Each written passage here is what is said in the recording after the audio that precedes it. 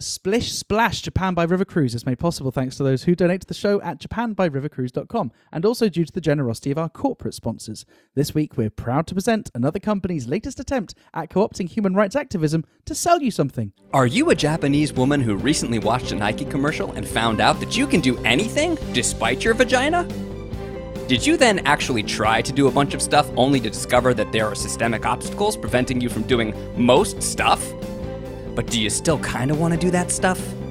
Then give us a call. JTB International, now offering a wide variety of one-way packages to Switzerland and Scandinavia, where evidence shows you'll have a better shot. Alternatively, if you're a Japanese man who doesn't actually care about improving things for women, but would like to derail the conversation by pointing out that women in the West are screwed too, ask about our round-trip packages to the US or the UK. You won't be disappointed. JTB International Travel. Can women do anything? Yes. Can they do it in Japan? Get out of here. Seriously, call us and get out of here.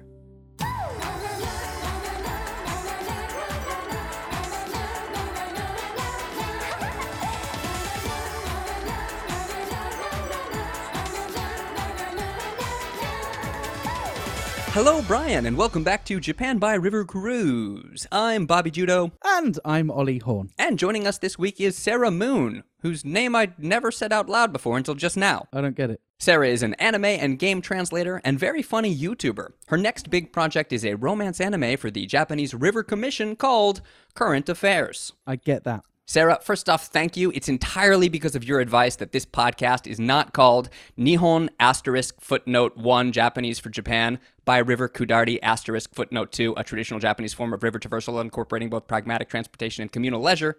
So thanks for that and for joining us. All right, thanks.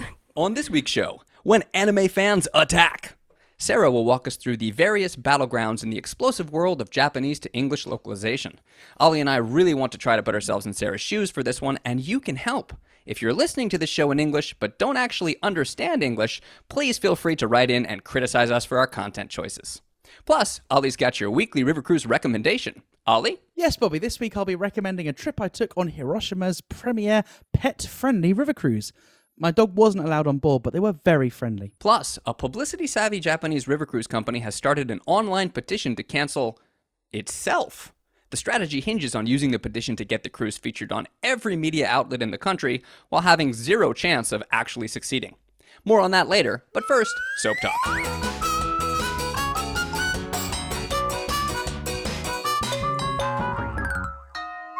Brian, what's going on with you this week? I respectfully decline to field questions for the sake of my mental health. That is entirely the right thing to do, and we will respect that. Yeah, good choice to take care of yourself there. Take care, man. Sarah, thanks again for joining us. Before we get into our main topics, there's a lot going on in the Japanese Twitter sphere this week. First and foremost, our good friend Rochelle Kopp, who came on the show to talk about her petition, has kind of had success with her petition. Were you following the Yoyogi Koen story? Yeah, I saw that she was responding to some Japanese people who were responding to her in not so friendly and charitable ways. Yes, let's not talk about that. It's depressing. Rochelle now can't talk about anything nice she's doing without the shade of, oh, there's also some people that hate me. Well, she was trying to stop the construction of a public viewing live site for the Tokyo Olympics in Yoyogi Koen, which would require cutting down or trimming back a bunch of trees and doing construction. And if you're interested, there's more info on that on the bonus episode that we released last week. And she published an article not long after saying that the petition had failed, that it had highlighted some major problems in Japanese society with not being able to stop things once already in motion, and how the priorities are not on the people or what the people actually want. But after she published that article, they came out with an announcement that they were abandoning the Tokyo Olympic public viewing live site. They're still going to do the construction and cut the trees, but instead they're going to use the space for a vaccination center for firefighters and policemen. It's so juicy, isn't it? I've struggled to come up with exactly what I think about this, but it's like so obvious. They dangled. It's so obvious. It's like, oh, so you really want to criticize firefighters? Okay, well, I didn't realize, Rochelle, that part of your petition was these little kitty cats have to die, but mad, absolutely mad. We're still going to spend the money, but we're going to do it in a way that makes it really hard for you to criticize. The first thing I thought when I saw this was it's like if you buy some jewelry for your girlfriend and your wife finds it and you're like, no, it's for you. It's like, this is something that you guys want. You can't complain about this, right? It is astonishing. And you said Rochelle's petition was unsuccessful. It wasn't. It was a very successful petition. As petitions go, it gained loads of signatures, loads of media attention, and also it attracted a very broad church. I mean, how rare is it that Japanese people and non-Japanese people alike, and also internal Japanese media and international media agree on something, which is this is a bit daft, and also is emblematic of something. So the petition was successful. Yeah. What was not successful, Bobby, let's be very clear, was the response to the petition. Yeah, and my takeaway also was like, are some people out there still under the delusion that the Olympics is still going to happen in Japan? Like Not us. Well, that's the question, isn't it? I mean, whether or not it's actually going to happen. We talk about this every week, and every week we go, there's no way. But I think what's happening is that the shape of the Olympics, the way in which they're going to implement it, they're going to do it without some countries. They're going to do it without spectators. They're going to do it without any economic value to the people who live in Japan. But they're going to have something that they're going to call the Olympics. And they're going to do it. Didn't I hear also recently, like, aren't they giving the vaccines to athletes or something, like, instead of the Japanese people? Yeah. Like, they're doing what they have to do to get it done, and they're prioritizing the Olympics over. And actually, I got in trouble on Asades this week for a joke that we did a story on the Nagasaki Kaido, the Sugar Road. It was called the Sugar Road that runs between Nagasaki and lots of other places in Kyushu, like onto Fukuoka. And it's where they used to bring in all kinds of stuff from Dejima and Korea and China. And it's where they started carrying sugar. And so along this road, there are all these famous sweet shops that have popped up. And we were doing a story on that. And they asked me right at the top, Bobby, do you know Sugar Road? And I said, yeah, that's the one that goes straight to the Olympics no matter what the obstacles are. It's Sugar Road, right? And they all enjoyed the joke and immediately went, cut, we can't use that. yeah. Oh, man. You know, it's just occurred to me that analogy of the necklace to your girlfriend, it would work even if her birthday was 6 months ago and you're saying, but no, this was your birthday present. Because it's just occurred to me what a huge self-own it is that Japan still hasn't vaccinated its core workers, its frontline workers. Like, that should have happened. Like, most of the developed countries did that ages ago. Japan's like, well, look at us here vaccinating these guys. The rest of the world's going, yeah, you obviously should have done that ages ago. If I were you, I would do it in private without publicizing to everyone how late you are. Astonishing. That was the other issue with the big vaccine story this week, is that they were like, now we're going to make it available for people under 65. And everybody was like, yeah, you finished vaccinating the people over 65. And they were like, we didn't say that. Oh, it's brilliant, isn't it? Hey, as of today, I am fully vaccinated myself. Oh. It's been 2 weeks since my second poke. Congratulations. Congrats. Yeah. How does it feel? Not really any different. I'm going to go to a wedding, though, in a couple days and see some friends that I haven't seen in a couple years. So that's going to be cool. Yeah. And that's great, too, because, Ali, if our Squadcast recording studio fails, you can just get the backup from Bill Gates. Exactly. I wondered why her sound quality was so good. We need to thank people that have kindly bought merchandise in the past, for whom it has arrived this week. And we always really enjoy it when you send us a message, either an email or a tweet, because it's really nice to see the merch out and about. So thanks very much to everyone that's taken the time to do that. We really appreciate it. If you'd like to pick up some stickers and stick them on your laptop and then send us a picture, we would love to see it. You can do that at buymeacoffee.com/Japan by River Cruise. Sometimes I've heard, sometimes if you buy Japan by River Cruise merch, it shows up with some weird random stickers in there as well. Nice little bonus. Do you do that? I do. Recently, I bought a bunch of sticker packs for myself and my kids, and they're like superhero, astronaut, all kinds of stickers. And so, so we are now branching out. Yeah. We are stage one of the wholesale pivot to us just becoming a sticker shop, giving the public what they want. With that, let's jump into the news.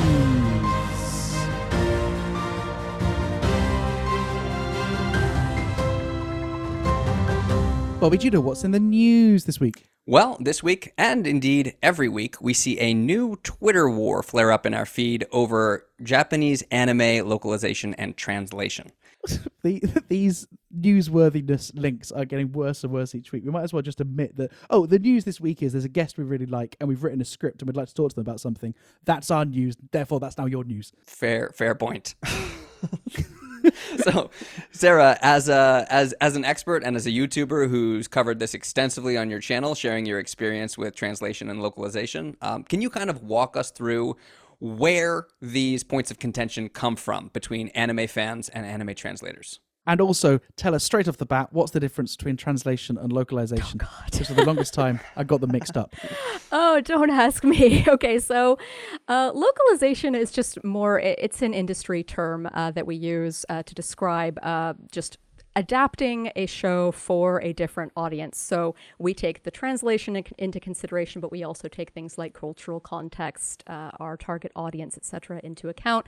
Localization can include things like manga letterers, for example, the people who write the speech into the speech bubbles in manga, and the sound effects. They do a lot of stuff. Also, dub script adapters, voice actors, editors, directors. It's like that entire umbrella.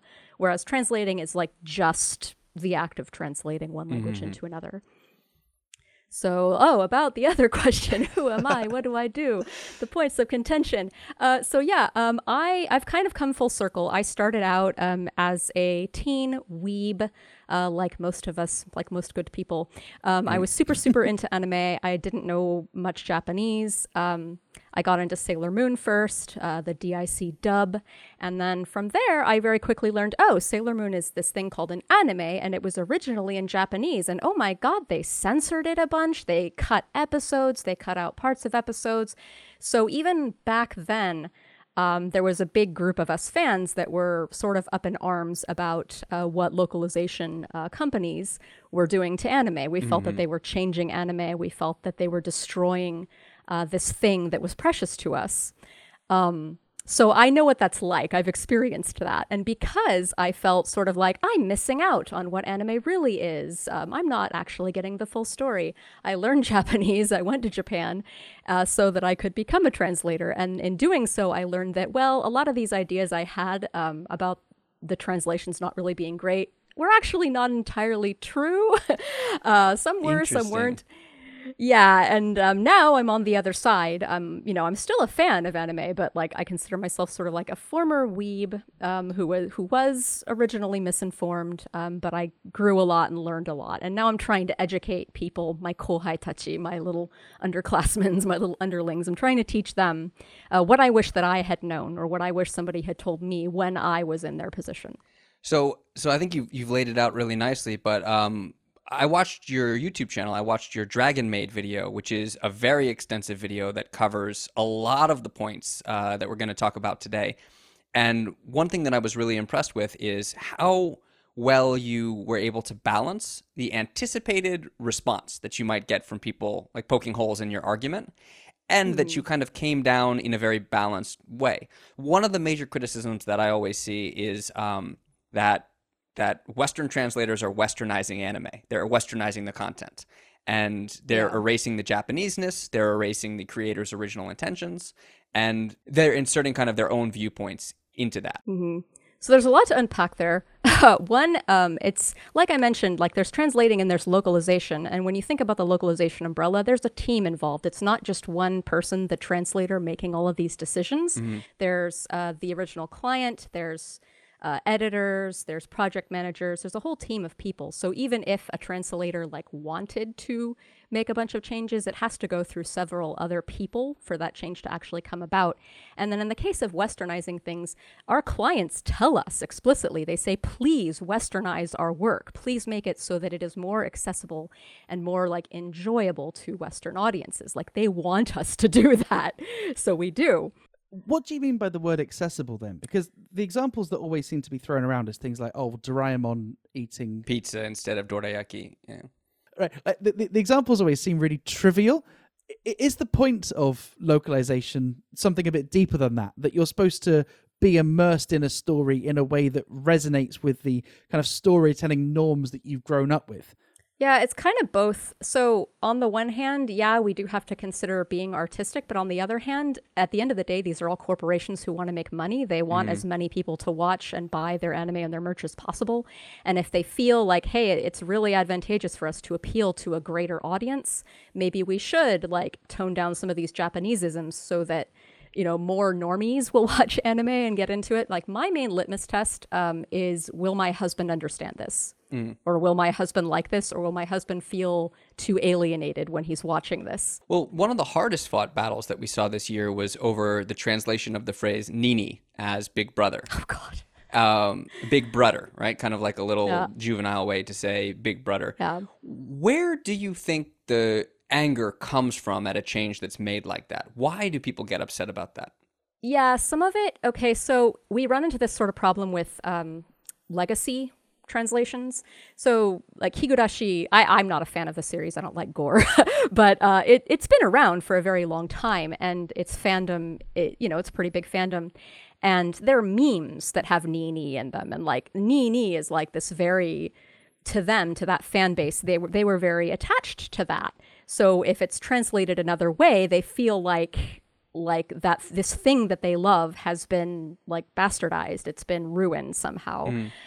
So we do have to consider, I can't talk about it, like specific details right now because it's a project that's kind of yet to come to fruition, but someone did reach out to me recently about a potential dub adaptation, and they were asking me about like, oh, do you think that this would work, or do you think this would anger the fan base too much? Like, these are things we do consider, and sometimes we miss, and sometimes we hit. Like, some people probably didn't mind Big Brother. Some people didn't like it, obviously. Well, in addition to just it being something that they're already attached to, is there a sense that there are new fans who are upset because when they watch anime, what they want is Japan? Personally, like if it's a very Japanesey story, I'm not opposed to keeping something like that as Nini if I feel like it fits the characters and the show and the overall tone of everything.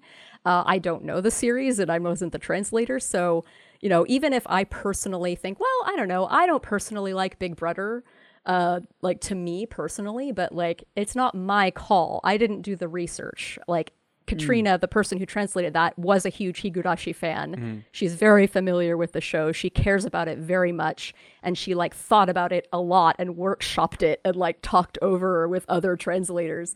So I guess the point is, whether you agree with our choices or not, it's one thing to disagree with the choice and be like, I didn't really like that aesthetically. And then it's another thing to be like, how dare you ruin my anime, like by maliciously, intentionally, like destroying this thing that I love because you hate it. That's kind of what I see that makes me go, is that really how it is? It reminds me of my friends who are doctors who can't watch medical dramas because they just can't help but go, oh, well, we wouldn't say that, or they wouldn't use that tool, or right. But it's like that, but for everything you ever watch from your favorite thing, there's always something which is going to annoy you. I had a friend who was a doctor he was unable to watch the show House until he found a way to allow himself to watch it, and that was, instead of calling it House, in his mind he just told himself the show was called Dr. Malpractice. Sarah, I'm interested to know about the process, because I imagine the times when you've already seen the series and you're already a huge fan and that job lands on your desk, you're like, whoa, brilliant, let's get cracking. But I imagine sometimes you don't get a chance to watch the series. Like, what is the process of doing the translation? Do you work from a script? Do you watch the original broadcast? How does it work? Okay, so yeah, there isn't an original broadcast because most, not all, but most anime nowadays are translated by simulcast, which is where the episode is broadcast like almost at the same time as it is broadcast in Japan. Like usually there might be like an hour lag between the two broadcasts. But yeah, simulcast means that I get the materials before anyone else, even in Japan, in the public, gets to see the anime. So I'm translating it as the anime is being made. Sometimes I even work off of an animatic where like the animation isn't even complete yet and there's voices and stuff. But I do get scripts. You don't know what's going to happen at the end of the series, for example. Sometimes I don't. At the very least, I'll get like the first 6 scripts, so like maybe half of the series or half of the season. The last project I worked on, I was actually really lucky. I got all of the scripts for the entire series, so I got to see, like, I got to read ahead at least. And then they also gave me the episodes a few weeks before they were going to air, which is unusual. Usually you get the episodes like maybe a day or 2 or 3 before they air, and you have a very small window to translate it. Just through my experience of working as an actor using scripts, by the time you actually get to record it, you're over-recording, so you're expecting that some stuff ends on the cutting room floor. Sometimes you'll change lines there and then if the director says, actually, you should say this. So do you also get like a commentary to say, oh, by the way, previously he mentioned bananas, but we've decided we're not going to use the bananas bit, so don't mention bananas? Or do you just have to hope? I mean, this must be so stressful. That would be incredibly helpful if we did get commentaries like that. Sometimes we do. Like sometimes I'll have some notes like red inked into the script being like, oh yeah, this line is referencing this thing. Like occasionally I'll get something like that, but usually no. Usually we just have to like hope. Well, yeah. What do you do if there's something super Japanese in the first episode that you've localized because you didn't think it was a big deal, and then at the end, like it turns out to be crucial to the story? Yeah, you're kind of screwed. Yeah, you have to just work with what you already did and commit to it and kind of find ways around it. Yeah, so that's why I personally am I'm not very against simulcast. I know that if, companies like Funimation and Crunchyroll did not simulcast, that fans would just do it because they used to do that back in the day of speed subs.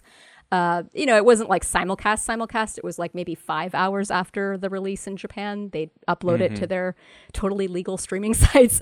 But yeah, I would greatly prefer for like all of the anime to be like maybe one season behind Japan, so that way we really have an opportunity to watch the whole thing through, see where everything is going, and have time to fully flesh out these things. And you let the real hardcore fans watch it in Japanese, and that would let them gatekeep even harder. Yep. Exactly. So what is the actual process? Do you read the script from beginning to end and then start translating? No, I read the script from beginning to end, and then if I have the whole series script, I'll read the whole series script from beginning to end. If there's source material that I can easily check out, like a light novel or a manga, we check that. If it's like season 3 of an anime that had 2 previous seasons, you watch that. And then for the episode itself, I watch the episode through first before I translate it. Yeah. And at which point in the process do you inject your feminist agenda?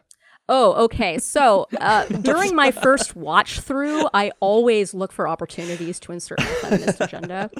No, we have to talk about this because this is one of the big fights that gets fought, is that, Western translators are injecting their politics into a Japanese work of art that doesn't have any politics. Yeah, and the same examples keep getting regurgitated over and over and over again, which really tells me that, like, okay, out of the millions of lines of dialogue in anime that's translated, you can only find maybe like 5 examples of feminism in general or whatever. But it's like, how do you even know that it wasn't in the original Japanese? And the evidence they'll bring up is, oh, well, in the manga, it was this way, or in the subtitles, it was this way. And it's like, well, those were just the first translations you happen to see. You don't necessarily even know. What if those translations are the incorrect ones? You don't know. Well, when I watched the video that you made about Dragon Maid, and the examples that get regurgitated from Dragon Maid, which is a while back now. Yeah, but 2018. I got a little bit concerned because while watching it, I think 2 of the 3 examples, and again, as you point out, this is 3 lines out of something like 4,000 lines in this. But there's a line where the translator used the phrase slut shame, and there's a line where they use the phrase the patriarchal society's demands or expectations or something like that. And in watching it, I was like, okay, I am on the side of the translators, but at the same time, these specific examples are kind of a stretch on the translator's part. Yes, yeah. I agree. Like, I personally, I do not like the patriarchal society concerns choice, not just because, like, it was feminist or whatever, but like it was just very much against Lukowa's character and that scene. Like, the joke was that she was oblivious, not that she was like a feminist. Like, it just completely messed up that joke in that moment. But again, it was a joke. It wasn't like a key line to the show. It was just a joke. So is the test whether the line takes you out of it and makes it and stops that suspension of disbelief. Yeah, like I was looking at many of the comments, like in my research, I was like looking at lots of comments, and a lot of fans actually liked it. And also other fans that were themselves anti-feminist, anti-SJW, they liked it because they thought it was a dig at SJWs. So it's like you could read it different ways. It's just the point of it was a joke. They were joking about Lukoa's appearance, like how her appearance had changed. And then Marky's approach was, well, I'm gonna joke about the fact that, you know, everyone will be begging her to change back into her, you know, former scant outfit later. When that wasn't the joke. I haven't seen the series, but from the summary that you presented, it seems like one of the big running jokes for the whole thing is just boobs. It's just boobs. Yeah. And so it's fan service, fan service, fan service. an anime where that's the tone, when all of a sudden you hear these phrases that you associate with a liberal feminist agenda for whatever reason, it's kind of jarring. It kind of goes, do these words exist in this universe of boobs? So what should have been happening? Yeah, it's like it could, but yeah, it did. It did not in these Dragon translators, they had to go. Fwah.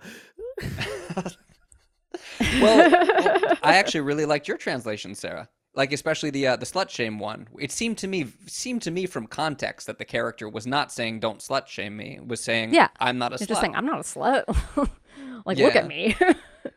But I really enjoyed the point also about how these are like 0.02% of the total. This is all they could find to criticize, which is why it comes up over and over well, again. and also, like, if you look at the rest of the script, I think it's really good. She did so many good things with the rest of the script. And also, again, it wasn't just Marky. Like, she did the adaptation script, but there was also a director. There was also, like, other, like, editors and people involved in the process. Like, it's on all of them, like, for not changing that, not questioning, not being like, are you sure this is the best joke for this part? Yeah. You know? Unfortunately, those people might not be on Twitter, so they're not as easy to target. Yeah. And they're not a woman.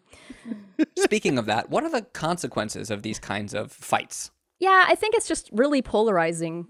People just get in their camps and they just go further and further apart. And like I try to, there's a certain group of these people, like I just can't reach them at all. They're TFG, they're too far gone. Like I'll try to explain like calmly and like, oh, well, I understand why you might have these concerns, but blah, blah, blah, blah, blah, facts and logic. And they'll like put their hands over their ears and go, la, la, la, la, la, la, you know, the internet equivalent of that, and just not even listen. Actually, in Japanese, it should be localized. They put their hands over their face. Well, I mean, in the way you present it on your YouTube, I find it very refreshing that it's so balanced that you present both sides of it. And as I was watching, there were moments where I was like, she's going to defend something that's not that defensible. And you didn't. And I really respected that. But it doesn't seem like the people who are criticizing have the same level of respect for the people who are putting the work in. Yeah, they're just very uncharitable. They decided, oh, well, this is bad and this is why it's bad and I know better than these people and I'm not going to listen to a word they say and they are just villains now forever. And that's that. And the hilarious thing is that those people don't speak Japanese. Yeah. But again, like I remember when I was younger and when I was a younger weeb and I didn't understand Japanese myself, and I would get outraged sometimes at what I thought were mistakes. Like I thought profanity was being mistranslated in Fushigi Yugi because like they translated kono yaro as like so many different words. It's like, well, which one is it really? Are you trying to pull the wool over my eyes? I want to know which specific swear words my favorite character is using. How dare you translate it incorrectly? Like I know that mindset. I know what it feels like. They're very passionate about, you know, their hobby and what they love, and they feel like people who are not as passionate or passionate at all about their hobby and their thing that they love, they feel like we're ruining it, like maliciously and intentionally, like, we don't care about the fans, we don't care about the anime, we're just gonna, you know, control it. Like I've been seeing this narrative also that we're just trying to control everything, and it's like, I wish I could control more. Like I feel a lot of times like I don't really have very much control in my position. So thing is, you say on this, but I still can't help but have a huge amount of respect for these people who have decided not to turn their hobby into their profession and do this for money. Because we know firsthand how they have made the right choice to keep it as their hobby and not attempt to make it their job. Well, I also like how your path went from kind of being critical and being kind of suspicious of the way the process worked to becoming the person who actually does it and learning Japanese and learning the way the process worked. And for the people out there who feel that their fan service is being ruined, that their real Japan anime is being ruined, I would say first learn Japanese, and if you can't do that, then do the next best thing and just draw yourself a picture of boobs to look at.